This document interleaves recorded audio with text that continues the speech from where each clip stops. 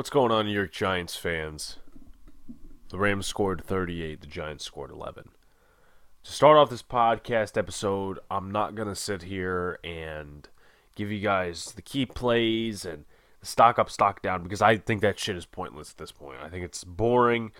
This is terrible. This is absolutely terrible.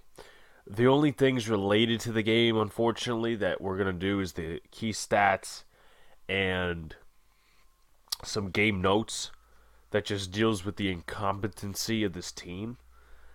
But we've really lowered the bar in terms of standards across the NFL in terms of teams that are 1-5. I mean, you look at the way the Jaguars played on Sunday morning. They played, they won. That's a 1-5 team. The Dolphins, I believe they're 1-5 now.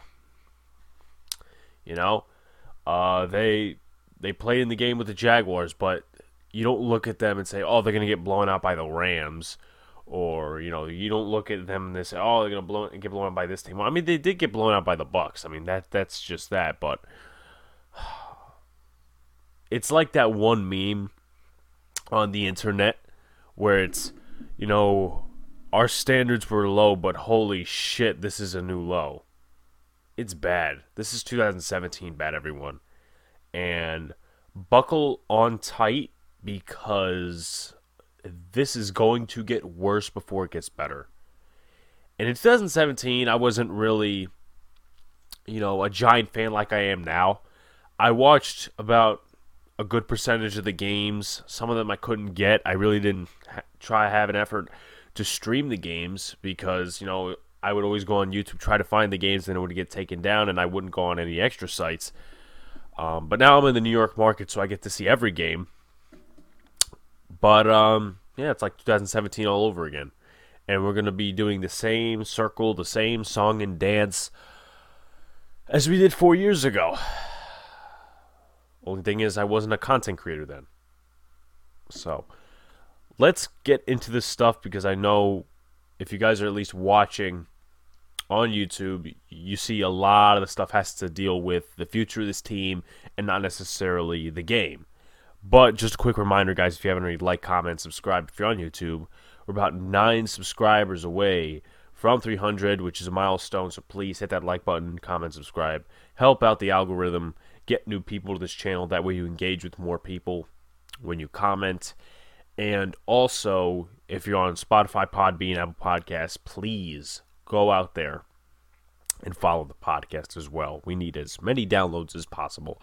So, in terms of stats, Matt Stafford had a game, and I said before, and I'll say it again, the Rams are winning the Super Bowl this year. I think that the defense will get better down the stretch. Like performances like these, they'll use it as momentum, and then they'll start building and building and building, and then when they get Darius Williams back and all these other players, they're going to be a Super Bowl team, and I think they're going to win the Super Bowl. That's just my personal opinion. It's not a narrative. Everyone was saying, oh, the Chiefs are going to win the Super Bowl. It's the Bucs. Well, now it's the Rams. I think the Rams are winning the Super Bowl, but that can be saved for another time. Matthew Stafford, 22 for 28, 251 yards, 4 touchdowns and an interception. He was sacked twice, 1.5 times by Leonard Williams, half a time by Dexter Lawrence.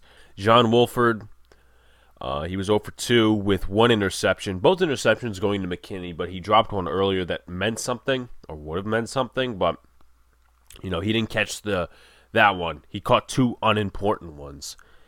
Daniel Jones, he had a horrible game. Absolutely terrible. He turned over the ball 4 times, which is probably a career high for him at this point. This was one of the worst games of his career, in my opinion. 29 for 51, 242 yards, 3 interceptions, sacked 4 times. Not good at all. You look at the LA rushing game. They had 131 yards on the ground. Darrell Henderson, 21 carries for 78 yards and a touchdown. Sony Michel, 9 carries for 42 yards. Then it was Stafford and Wolford who took the rest of the rushing yards. Then for the New York Giants rushing game, they had to abandon it early because they were down so much. The defense was bad. The offense wasn't executing. Devontae Booker, 12 carries for 41 yards. Nobody's scared of that. Elijah Penny, he had a touchdown out of the shotgun. It wasn't even a Jones passing touchdown. It was a Eli Penny touchdown out of the shotgun. That's sad. But 3 carries, 15 yards, and 1 touchdown. I don't know where Gary Brightwell is. Maybe they left him in Dallas. Maybe they left him in New Orleans. The guy has not been getting snaps, and it's a waste. It's an absolute waste because you could have gotten Trey Smith or some of these other depth pieces that would have been very useful, but you picked a special teamer who's not even getting snaps at his position instead. It's unfortunate, and I hate second-guessing draft picks as a content creator. I hate that, but you know what? It has to be done. In terms of the Los Angeles receiving game, Cooper Kupp had the game we all thought he was going to have. 9 receptions, 130 yards, 2 touchdowns. Tyler Higbee, 5 receptions, 36 yards. Robert Woods had 2 receptions for 31 yards and a touchdown. Darrell Henderson had a 25-yard touchdown against Tay Crowder, and McKinney didn't come over the top, but he's been bad. He's just been bad. Then Van Jefferson had 3 receptions, and Deshaun Jackson only had 1, which was a surprise. You look at the Giants receiving game, they spread out the ball a lot because Tony got injured, and they really didn't have anybody else. Sterling Shepard, he played well. He had 1 drop, but unfortunately his impact was not seen because the game was so far out of reach. 10 receptions, 76 yards. Dante Pettis, a practice squad guy, 5 receptions, 48 yards. He had 1 drop also. You could say 2 drops, but he had 1 definitely. Kadarius Toney didn't even play a full drive, but he had 3 receptions for 36 yards. And if he wasn't out, if Andrew Thomas wasn't out, this game would have went much smoother. I don't think we would have won, but it just shows you how important these players are to Daniel Jones. Devontae Booker had 4 catches out of the backfield. Ingram had 3 catches. Colin Johnson had 2. Rudolph had 1. Eli Penny had 1. That's what happens when there's no depth on the roster. In terms of the Giants' defense, I know I'm reversing it here, but in terms of the Giants' defense, Leonard Williams had 1.5 sacks, a tackle for a loss, and 2 quarterback hits. Dexter Lawrence had half a sack and a quarterback hit. Jabril Peppers also had a quarterback hit. With that being said, the Giants totaled 2 sacks and 4 quarterback hits, which was not nearly enough to get to Stafford. They got to him early in the game, but the rest of the game, it was like they didn't show up in the first half. And then you look at the Rams defense, which by yardage and stats is one of the worst in the league. But they had a game against the Giants. They had a game because the offense couldn't execute. They had short field, and the Rams were scoring every drive. They punted maybe once or twice. But Leonard Floyd, he had 1.5 sacks. Quarterback hit. Terrell Lewis had a sack, a tackle for a loss, and a quarterback hit. Aaron Donald had half a sack and a quarterback hit. Also a pass deflection as well. Agbania Okoronkwo, I'm surprised I pronounced that correctly, had 1 sack and a quarterback hit. Taylor Rapp had a quarterback hit as well. If I'm missing anybody, I don't think I did. Greg Gaines also had a quarterback hit. So the Rams totaled 4 sacks and 7 quarterback hits. Talk about DJ now. 2 fumbles, 1 lost, and then you have the 3 interceptions. It was not a good game for him. I'm going to put it lightly because we've been talking about these types of things for weeks now.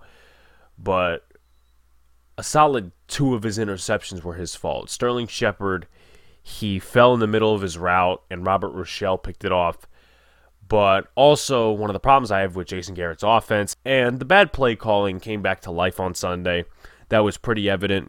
They had the out route to I believe it was Ingram or Dante Pettis. Jones does not read Taylor Rapp coming in, throws it, it's intercepted. And then the first interception of the game, it was the first interception of the game. Ingram was coming over the middle. Taylor Rapp reads his eyes, and Daniel Jones throws a pick. Taylor Rapp had a hell of a game. He should have had a pick earlier in the game, but he ended up getting 2. Shout out to Taylor Rapp, the 2019 or 2020 draft pick out of Washington. So, he had a game for himself. The O-line, I don't have the direct stats right now, but they gave up 16 pressures. After Andrew Thomas left, it was bad. You take a look at the first play of the game, and it says it all. It really captured what the game was going to be like. It was a microcosm. And the Giants recovered the football and they moved down the field, which is a good thing, but not really a good thing, that it was continuing that the offensive line give up pressures and sacks. But, Nate Solder gets beat around the edge by Leonard Floyd. And Solder's weakness is actually getting bull rushed at his age, at his weight, because he's lost weight. And he's out of shape. And a lot of people were talking on Twitter saying, oh, well, you guys said that Matt Parrott was good. Frankly, I never said that. I know a lot of content creators didn't say that either. But Matt Parrott's better than Nate Solder. Matt Parrott has a reason to be on the field. Nate Solder doesn't. I don't get the homer issues with people. I don't know why they're defending Nate Solder. He's a good backup to have, but at this point in a lost season, why are you starting him and not Parrott? And Parrott has a chance to be here next year. He's probably going to be a backup for the Giants. You don't ride with him next year as your starting right tackle.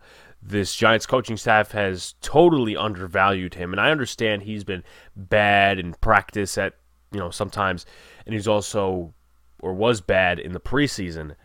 But when you have a lost season, why are you still playing Nate Solder? Doesn't make any sense at all. This team, respectfully, should be 0-6, but they're 1-5 because of a New Orleans win. Anyway, with that being said, here's some game notes, and then we'll talk about some other stuff. Why is Jabril Peppers covering Cooper Kupp? You could have used McKinney in the slot. You could have used Julian Love. Jabril Peppers was getting cooked. And ultimately, I'm going to go into a segment where I bring him up. But I'm going to leave it at that because I don't want to spoil anything for you guys coming up. I don't know why he was covering Cooper Kupp. I thought that was pretty strange. He has speed. Cooper Kupp has speed as well, but Cooper Kupp was cooking him. In the first half, he was cooking him like a brisket. And it was sad to see. It was sad to see they're not utilizing him correctly, in my opinion, but he's also not playing up to the standard which he built last year because he was a pretty good player on this defense. He made one third down stop, but it counted for nothing since the Rams actually scored on a 4th and 1, which was a rubber out to Cooper Kupp. And Adoree Jackson, did not know how to cover that with Julian Love on the outside as well. Why is DJ in the game when injuries can happen and Corey Cunningham is in? Nobody said anything about Nate Solder being injured in the second half. Now, in the first half, specifically in the first quarter, Nate Solder was taken out because the trainers were checking him for injury. In the fourth quarter, they put Corey Cunningham in at right tackle. That was not due to injury. Unless I'm unaware of the situation, Corey Cunningham was put in because, game over. Okay, game over. Why is DJ still in the game? And I understand there's a concept and there's an argument you can make. Oh, well, he needs the reps with Dante Pettis and all these other guys. Have it in practice. Because when you're facing a Rams team and you're getting your ass pounded and the offensive line's not protecting Daniel Jones, you're supposed to be franchise quarterback, things aren't going to go smoothly. And he's coming off of a concussion, which also brings the point up. They went for a QB sneak on third down once. It worked great. And then fourth down on their own territory, on their own solid ground, they go for another QB sneak, and they don't get it. Why not go to Booker there? Why not run it straight up the gut and get another first down? I like the aggressiveness. I personally, if I was a coach, I would have went for it there. And I know a lot of Giant fans didn't want him to go for it there. I personally would have went for it there. But why are you using Jones on a QB sneak again? It just seems very predictable. The defense sniffed it out, and then they turned the ball over on downs. Why is Nate Solder still playing over Parrott? We're not going to make much of the argument over the next couple of weeks because Andrew Thomas is likely not playing in the next 2 to 3 weeks. I would just give him till after the bye to heal, which is something I'm going to talk about next. But it's probably going to be Parrott and then Solder. Parrott, we'll see what happens at left tackle. He wasn't very good in this game. We all know that. Nate Solder is just generally not a good tackle. He's one of the worst at his position this year. But I just don't understand why early in the game when Thomas was supposed to be healthy, Matt Parrott was not playing over Nate Solder when Solder gave up the first play, which was a forced fumble. And I don't care if it's DJ's fault or if it's this guy's fault or whatever. Nate Solder had a part to play in that forced fumble. So don't tell me, oh, well, Nate Solder's still the better guy. Because if you have that argument, I'm sorry, you're a homer. And it's different, if you're on Twitter, if you're just a fan talking to a guy at a sports bar and you're talking about the subject. But if you're a content creator and you're talking about Nate Solder is better than Matt Parrott, I don't know what homer narrative you have to push. I'm just making a statement because if you're a content creator, just my opinion, you need to be critical of this team because people look to you on YouTube to tell the truth. And that's why I'm here. That's why a lot of other content creators are here. But I'm here to tell the truth. If Daniel's not playing well, if I don't think Daniel's a franchise QB, I'm going to say it because it's my opinion. But also don't be homerish and say, well, Daniel had a good game or something like that, some stupid shit like that. But Nate Solder should not be playing over Matt Parrott when Andrew Thomas is healthy. That's just unacceptable. Giants should let Kadarius Toney and Andrew Thomas heal. I definitely agree with that. I mean, I wrote it down, but let him heal till after the bye week. Kadarius Toney was checking on his right ankle. He did not come back. Andrew Thomas did not come back despite taking reps on the sideline against Danny Shelton. I mean, that's not hard to do since Danny Shelton sucks. It just seems like to me that Joe Judge has it in for Patriots players. And I'm not saying having it in, anything bad, but he keeps putting them out on the field. Logan Ryan, I mean, they signed him to a huge contract. He's starter worthy at this point for the standards of this team. But Nate Solder and Danny Shelton, why not call up David Moa from the practice squad? Danny Shelton's trash. He had half a sack this year. What else has he contributed to? Nothing. Because he sucks. He's a 350-pound waste of football player. Let's put it that way before I even go any further than what I'm about to say. But the Giants should definitely let Kadarius Toney and Andrew Thomas heal after the bye week. Same thing with Saquon Barkley. I mean, I don't know what his value holds to this franchise at this point, but it's tough to say. It's tough to say when your team is absolute garbage and at the bottom of the league. All right, so we're going to talk about some things that are not necessarily related to the game, but related to the future of the Giants. I hate doing this. Trust me, I do. But it's stuff we have to talk about. Trade at the deadline. The trade deadline. Let's just talk about it overall. Who do you trade at the deadline if you're the Giants? I don't give a shit who's the general manager. You need to trade guys, and you need to take picks for those guys that are not a part of your future. You can very well trade James Bradberry, in my opinion. He's one of the guys that you can trade. He can go to a contender and be maybe a number 2 or number 3 corner on another team. I'm done with James Bradberry. I know he had this great season last year, but he's a guy you can realistically try to move at the deadline to a contender. And who gives a shit at this point if you pay this much dead cap or you eat this much dead cap? Who gives a shit at this point? I don't know if there's any dead cap if you're trading him. I personally haven't done that research. But, see what Sam Beal is at corner. See what Darnay Holmes is at corner. Use it as a valuation. That's just my opinion. He's a guy you could definitely deal. And it's not even the point of, this, or this, because next year you can cut him and save $13 million. Yeah, that's great and all, $13 million. Yeah, you could use that towards whatever free agency moves you're going to make, even though the Giants will probably not be in a contending position, most likely. But why not get something for him? Teams will say, oh, well, maybe he's not being used correctly, Maybe we could use him as a second corner or third corner. Hey, then take him off our hands, give us a 4th, 5th, 6th round pick at best. That can happen. Evan Ingram. Giants kind of missed their opportunity because of the Zach Ertz trade. Zach Ertz, for many of you who don't know, went to Arizona. With that being said, Evan Ingram needs to be gone. He's had a decent amount of games in terms of receiving the last 2. He had a drop against New Orleans, then he did pretty good in garbage time against the Cowboys, did decent against the Rams. I'm not talking about blocking, but trade him to a contender as well. I know Arizona, obviously, once again with Zach Ertz, trade him to a team that is contending, trade him to a team that's not too far away. I don't know who the Panthers have at tight end. Maybe that's something you look into, because they did trade for Dan Arnold, but I don't know how he's been for them. So maybe you give up something and get an extra weapon for Sam Darnold. I don't know. But he's a guy that you definitely should deal. Because next year, with the new GM, he's not coming back. He's not coming back. And, don't give me this compensatory picks bullshit. Get whatever you can for him. Don't say, oh, well, you guys are giving us only a 6th, 7th round pick. I'm not going to take it. Don't be stubborn because your team has no standards as a foundation to stand upon. Let's be real, people. And then the next guy they should trade at the deadline, I would have said Saquon Barkley had he been healthy, but Jabril Peppers, he's not good in coverage, and this team keeps utilizing him in coverage for some reason. They're not stacking him in the box as they should be. He got torched against Cooper Kupp on Sunday, and his abilities as a box linebacker are not being utilized, and he's just not been the same player from last year. So he's not anything to extend. He's not anything to talk about this year.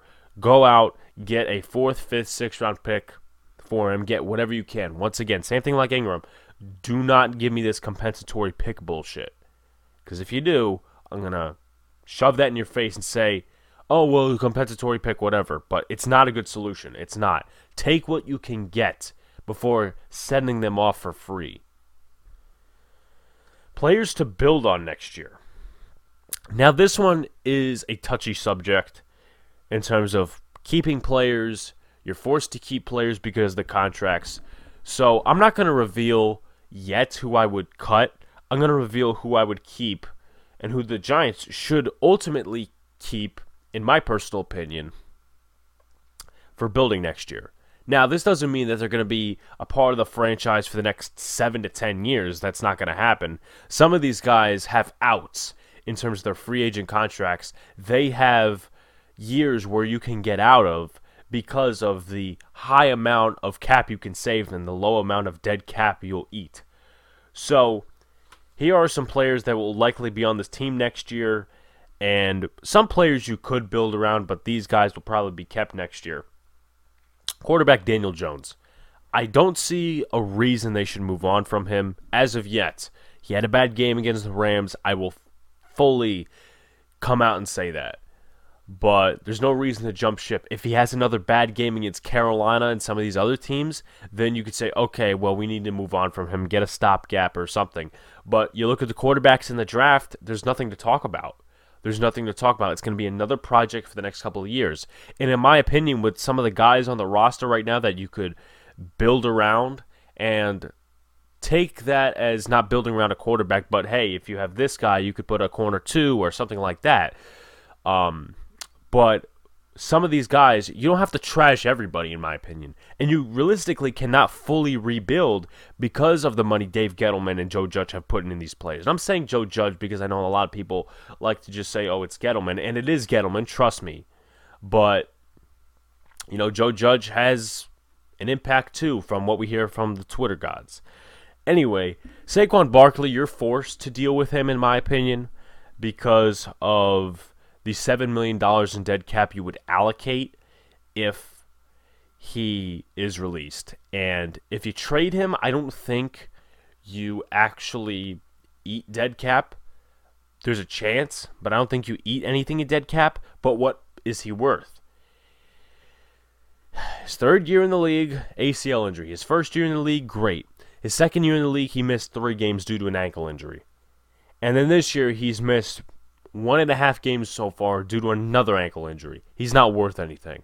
So, might as well keep him on the roster next year.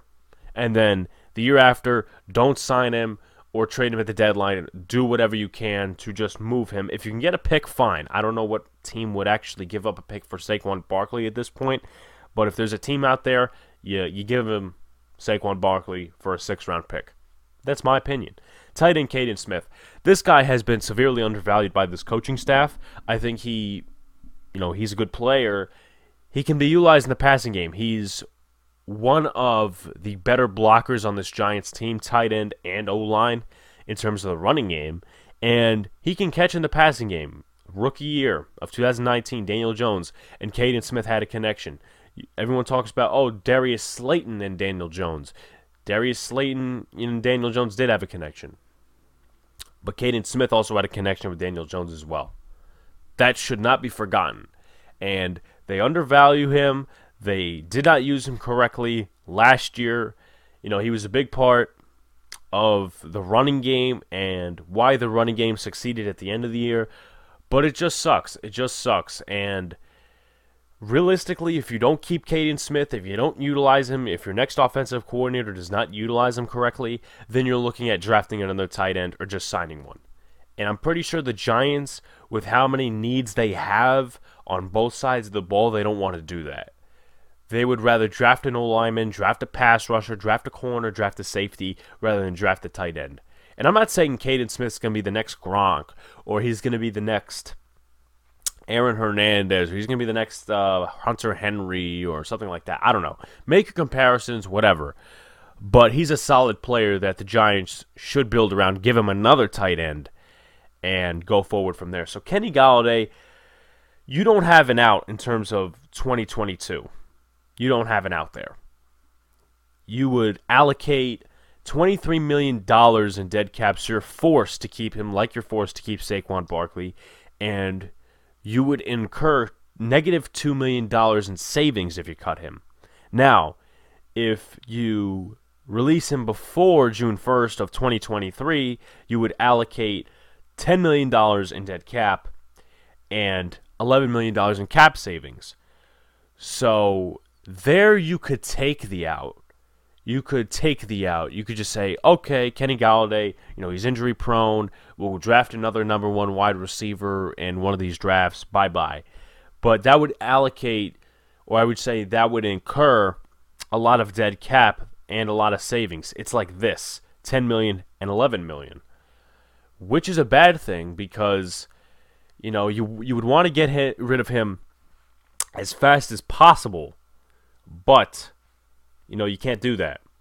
But in 2024, if the Giants want to wait that long, I don't think they will personally, but if the Giants want to wait that long, in 2024, if you release him before June 1st, you have $6 million in dead cap, but $14 million in cap savings, which is realistically around the time the Giants will be a contender, in my opinion, if they do everything correctly, which is probably not possible because it's the New York Giants. John Mara owns this team. But realistically, in 2024, you could be a contender. You don't need Kenny Golladay anymore, and he's going to be at least 30 by the time. Kadarius Toney. I mean, this guy's a stud.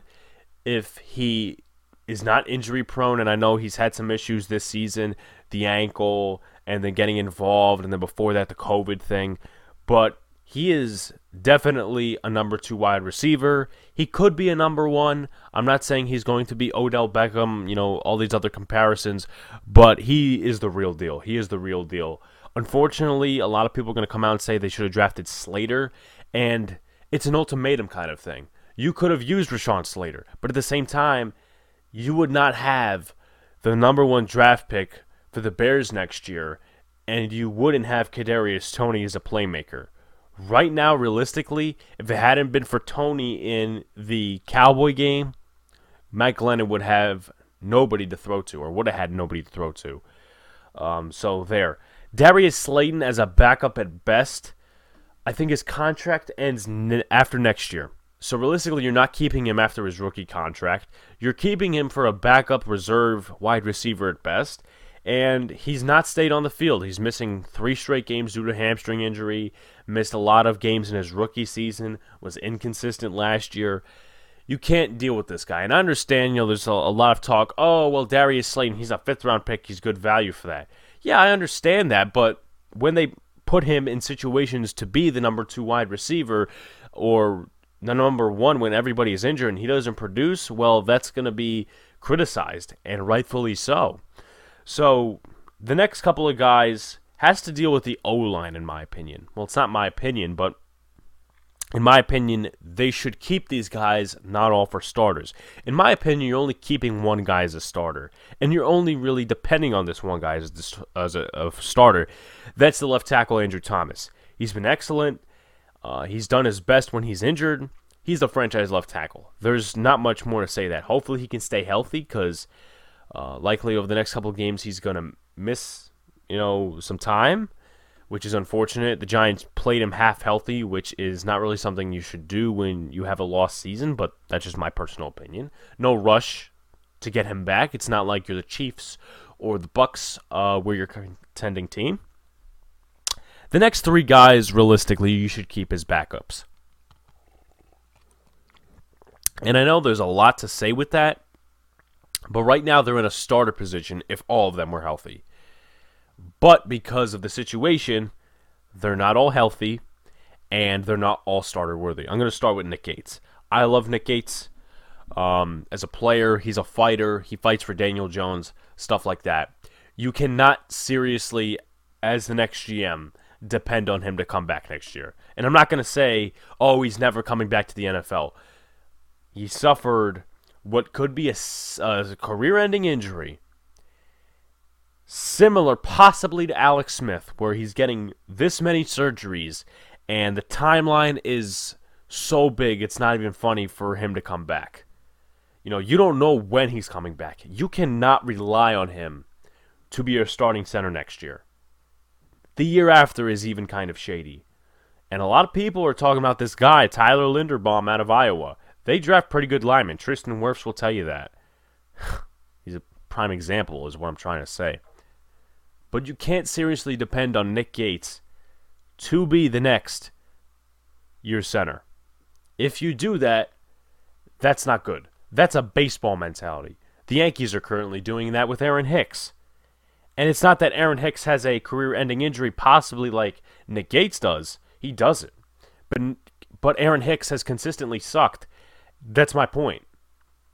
And he's on a huge contract. He's on a 10-year, $70 million contract, or I think it's 7 years, $70 million, something like that. Intertwine the numbers if you will. However, you cannot seriously have a baseball mentality for a football player like Nick Gates in this situation. Shane Lemieux. Now, he does not have... Actually, let me rephrase that because what I was about to say was actually not true. Shane Lemieux could possibly have a career-ending injury. It's possible. Nobody wants to screw with that patella tendon. Victor Cruz had a fully torn patella tendon. Look how long it took him to come back. We know as Giant fans what the situation is like from before from Victor Cruz. Shane Lemieux, he's a 5th-round pick. And the next GM is likely not going to come in here and say, okay, Shane Lemieux is going to be the starting left guard. He's not going to do that if he's smart, in my opinion. You can't depend on these guys to be your starters next year. Not that they're totally bad football players, but you don't want to rely on them. Shane Lemieux and Nick Gates, I know I'm talking about them as if their career is over or if their Giants' career is over. I don't want to talk like that, and I'm not trying to talk like that, but these guys are simply backups in the next 2 years if they play at all. You can't depend on them as starters. And guess what? If they're healthy, they're pretty good backups. They're pretty good backups. If you draft a couple O-linemen and they have Gates, Lemieux, and the next guy I'm going to talk about, Matt Parrott, as backups, that's a good amount of depth on the O-line. That's young depth, reasonably. Matt Parrott was out of the 2020 draft like Shane Lemieux was, and Nick Gates 2 years before, undrafted out of Nebraska. That's still fairly young in the next 2 years. I don't know their birth dates. I don't look that up for them, but that's still fairly young as depth. Not like what the Giants did, where they got Joe Looney, they got, Zach Fulton, and they suddenly retire out of the blue, and you're stuck with Jackson Barton and Jake Burton as the backup tackles and guards, possibly competing for a spot. If I was the Giants in the next couple of years, or if I was the Giants just organizationally in 2 years and all these guys are healthy, I would love them as backups. As starters, maybe not because of the playing time. And Matt Parrott, he had, in my opinion, the possible potential to be the starting right tackle next year. In my opinion, there's no chance of that. In my opinion, unless someone gets injured, he's the backup. And if someone gets injured, he's the starting right tackle.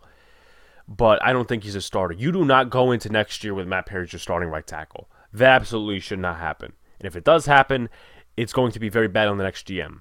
Because the next GM realistically should draft the right tackle. He should draft a center. He should draft a couple of other guys. Maybe get one guy in free agency, but we all know that route has not worked at all. The next guy, Gary Brightwell, and I'm going out of position here, I know. But Gary Brightwell is a special team and a backup guy. He may get cut, and I wouldn't necessarily have a problem with that. But for Gary Brightwell, he's a special teams, he's a backup guy. Just use him at the back end of the roster.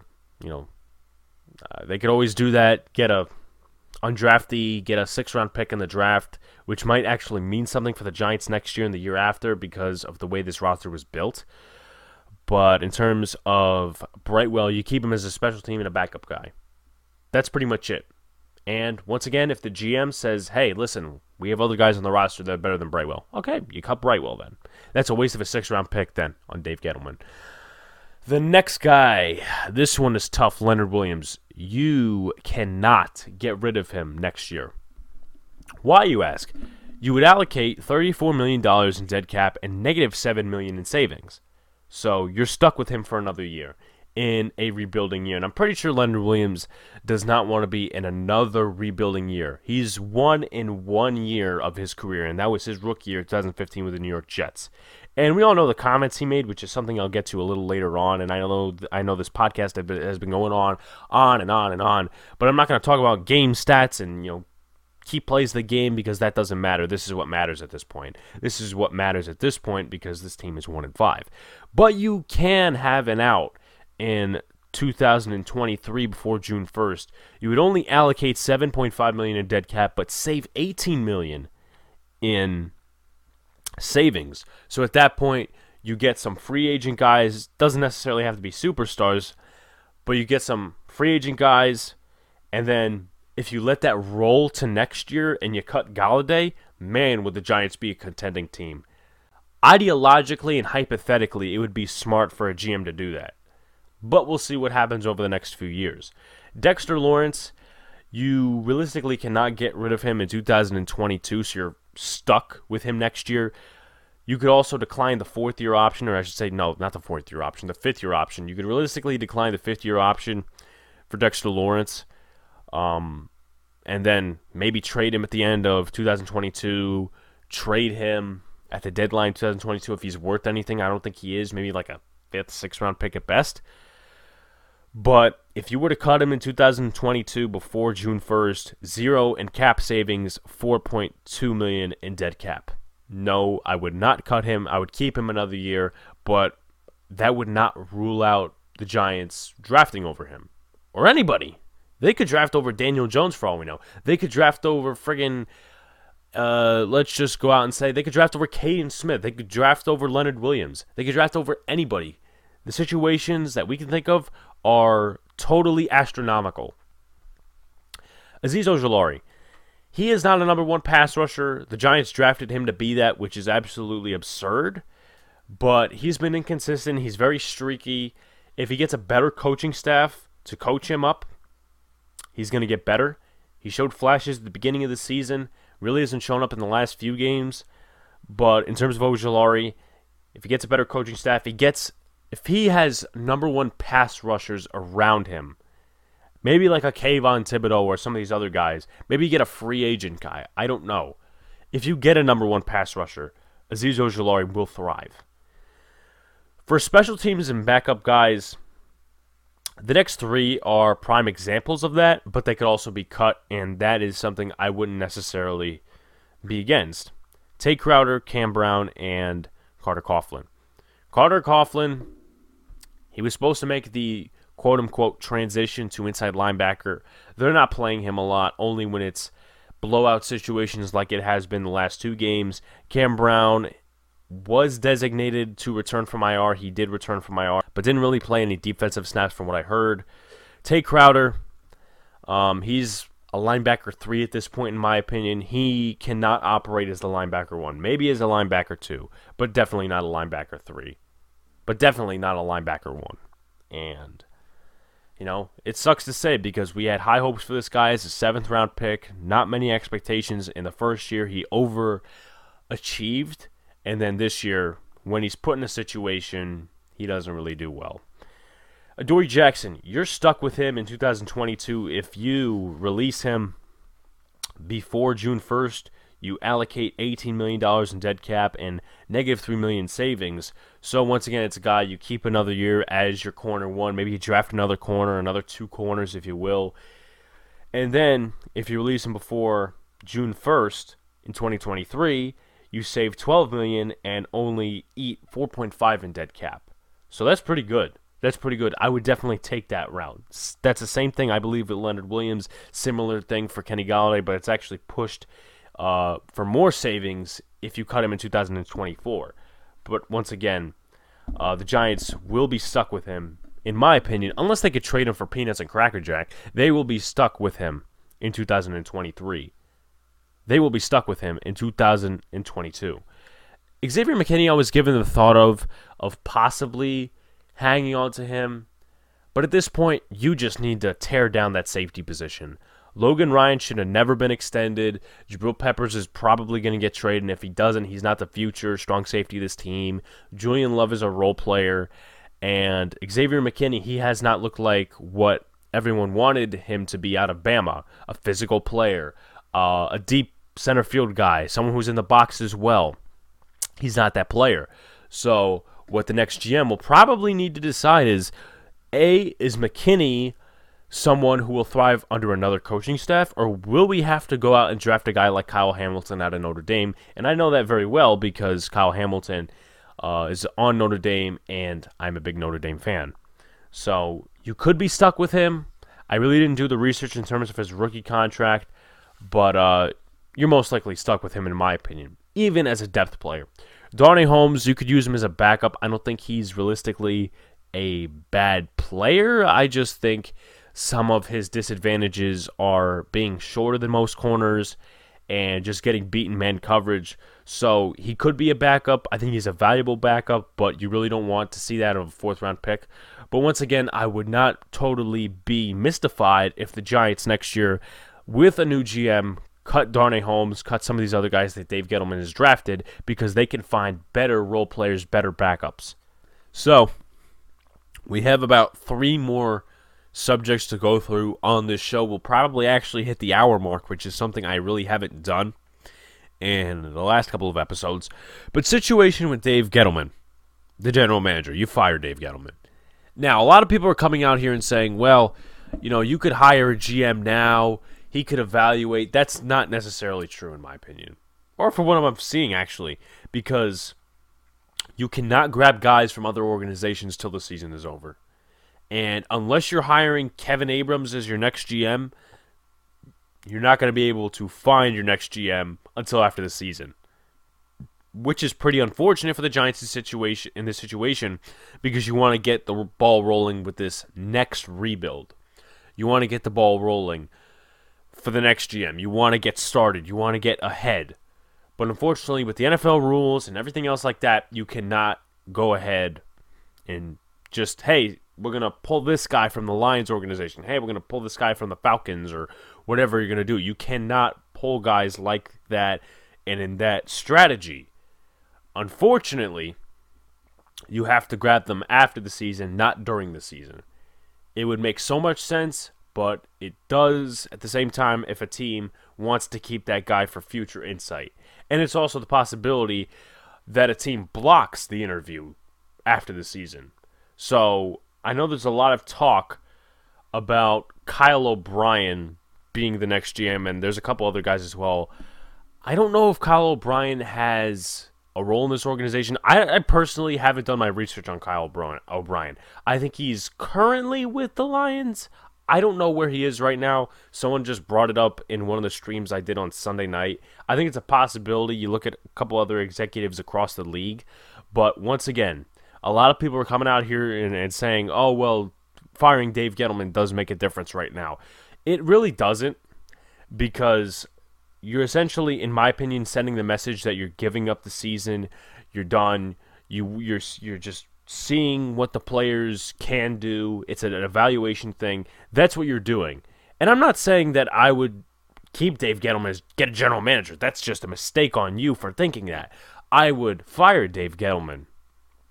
But I would wait till after the season because there's no point. You're sending a bad message to your players, though they are already quitting on you, which is an absolute fucking joke. But once again, it's not like you can reach out and go out of the NFL guidelines and reach out for a potential GM on the Lions or a potential NFL executive for another team in mid-season. You can't do that. So it just has to go into Giants fans' heads that firing Dave Gettleman, in my opinion, right now is not going to make a difference. It could possibly be the same thing with a coordinator or whatever. It doesn't do enough. But also, you can't hire a GM mid-season because it's against the NFL rules from what I'm hearing and from what I'm seeing. And you cannot, everybody looks at, and I'm sorry for stumbling here. I know it's very bad talk, but the only reason that the Giants fans are getting this reception that you could actually do that is because Dave Gettleman was hired before the 17th week of the 2017 NFL season. He was hired before that Washington game because he was not employed. The Panthers had fired him, I think, in June or July of 2017, right after the draft. They fired him. They had wanted nothing to do with him. So that's where the Giants fans, in my opinion, are getting the perception, oh, you could hire a GM midseason. No, you can't unless they are on the market, unless they are not working for anybody. And even then, you want to get an outside guy who's not worked for this organization, A, and B, who is not unemployed, because I'm pretty sure their resume would not look as good. But just some points to point out for Giant fans. Situations with the coaches and Joe Judge. Just some game notes from the Rams. Jason Garrett's play calling has come back to life in a bad way. The curl routes, the stick routes, all these other routes, the out routes towards the sideline. It's not good. It's not good. And I understand you got to get the ball out quickly because the offensive line was not protecting, but the Rams had that game planned absolutely perfect. Players don't give a shit about Patrick Graham's accountability, and it's not enough. For number one, the players have quit on the defense. My personal opinion. That Robert Woods touchdown when the Giants were up 3-0 and it was a middle of field thing, Robert Woods just walked in. He walked into the end zone. Nobody had any instinct of effort to go out and tackle Robert Woods, or at least make an attempt. And then you look at the Cooper Kupp touchdown towards the end of the game, which got them to 38 points. By the way, we did achieve scoregami, which is the only thing we're known for in this game besides getting our asses kicked. Oh, yay, we achieved scoregami, yay. For those of you who don't know, that's a score that's never been achieved in NFL history before. So 38-11 is a score that's never been achieved in NFL history before. That's what scoregami is. But you look at the Cooper Kupp touchdown. Nobody made an effort to tackle. He was walking on the sideline. He stayed in bounds, and he was pushed off bounce a little bit because his bounce wasn't there. But he just walked into the end zone. The players are not trying. It sucks. It absolutely sucks. And the defense, full of playmakers. They're not doing their job. We could criticize Patrick Graham and Dave Gettleman for bringing him in and stuff like that. Whatever. Who you want to blame. But blame it equally. Dave Gettleman brought in the players. Patrick Graham is coaching the players. The players are doing what the players are doing. And nobody's trying. Nobody's trying. This is literally a microcosm of what happened in 2017. And we are tracking back to 2017, if you will. The players suck and can't execute. No execution in the red zone when they had some targets. They only scored 3 on the first drive, which was absolutely upsetting and just disappointing because, yeah, they recovered from the forced fumble. And then the Giants recovered, but they also moved the chains. It was like 3rd and 18 or something like that. They moved the chains on a Kadarius Toney catch. First down Giants.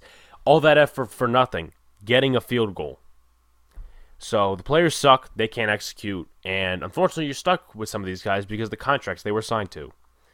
Final thoughts. Ooh, this one's going to be interesting. It says something when we're on to off-season talk. It does.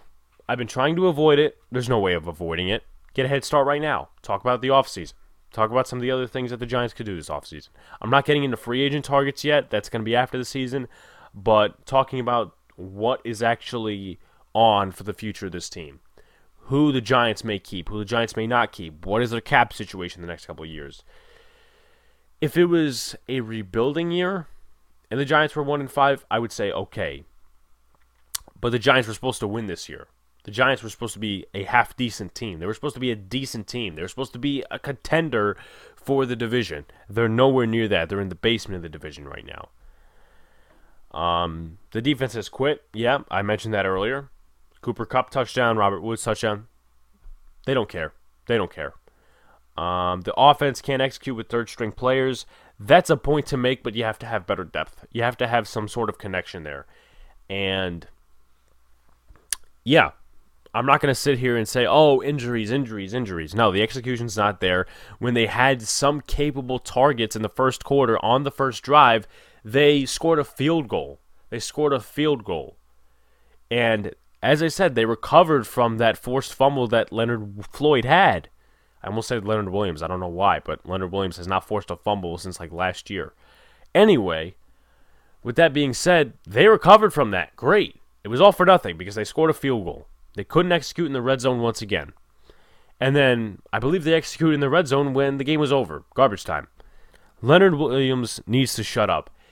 Leonard Williams apparently said that he doesn't like the booing, that he's not a fan of it, whatever. I don't know what he said. I'm paraphrasing, but this is according to beat reporters and Darryl Slater, who really doesn't have that much of a reputation anyway.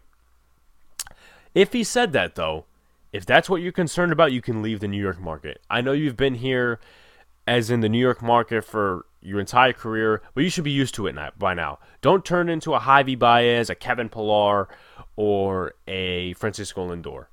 Don't do that.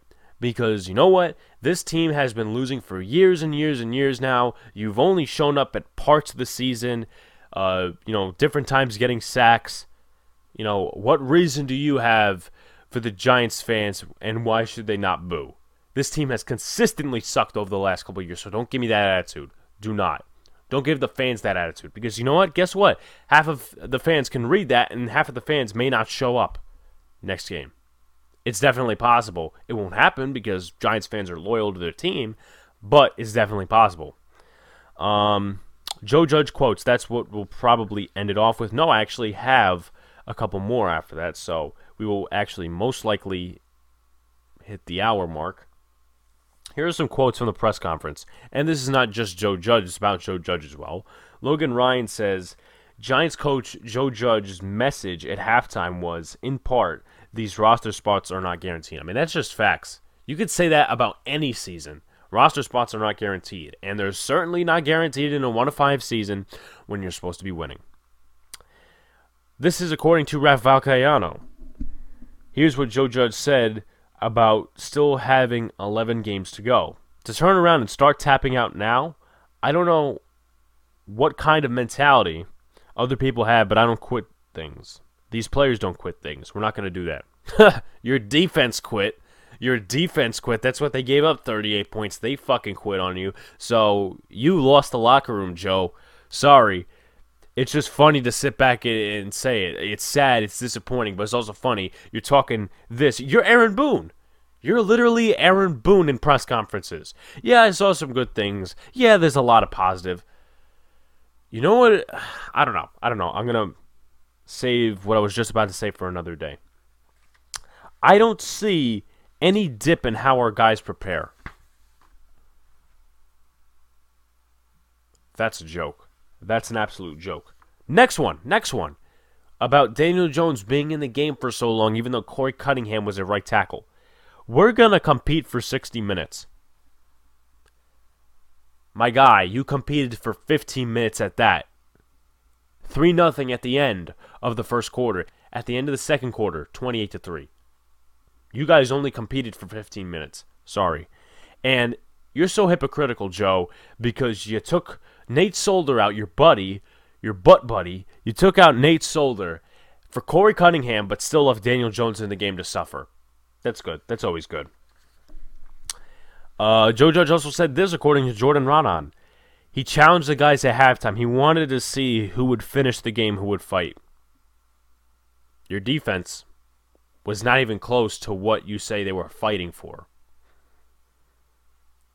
I'm just laughing, but I'm tired of reading these quotes. Anyway, if this team continues to fall, Joe Judge is at fault if everybody quits, and you can't give this guy another year or a few years. So let me start on point number one. It's Joe Judge's fault. You guys can blame Gettleman, which is definitely plausible. You can blame Garrett and Patrick Graham. Number one, this team is quitting on their head coach. They're quitting on their coaching staff. That is up to the head coach who oversees the coordinators and what they do. And if you want to talk about Jason Garrett's offense, you want to talk about this, that, and the other thing, the way the defense is playing, zone-oriented, man-oriented, whatever, something they're doing wrong, that's on the head coach.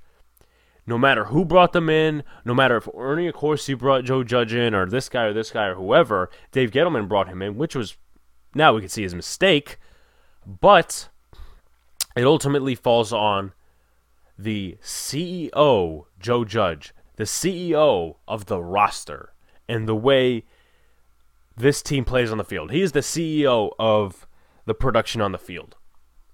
Not that John Mara and Dave Gettleman and Steve Tisch have nothing to do with this team, but in terms of what goes on in practice, he is the CEO of everything. He oversees it.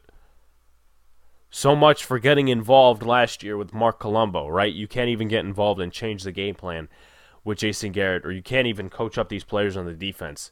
So much that they're quitting. You can't give this guy another few years or another year at most. And stop with the Joe Judge GM talk. I'm going to start with those two things and end off on those two things because I feel like I need to be heard on that one. You guys are talking about Joe Judge hiring a new GM. I'm going to reiterate this for the 300th time. We're a dumpster fire organization. We're a dumpster fire organization. That is known to man. We are a dumpster fire organization. That's just common facts right now. We are being compared to the Jets, the Jaguars, the Dolphins, many other teams across the NFL that are 1-5, 0-6, like the Detroit Lions. We're being compared to a lot of those teams.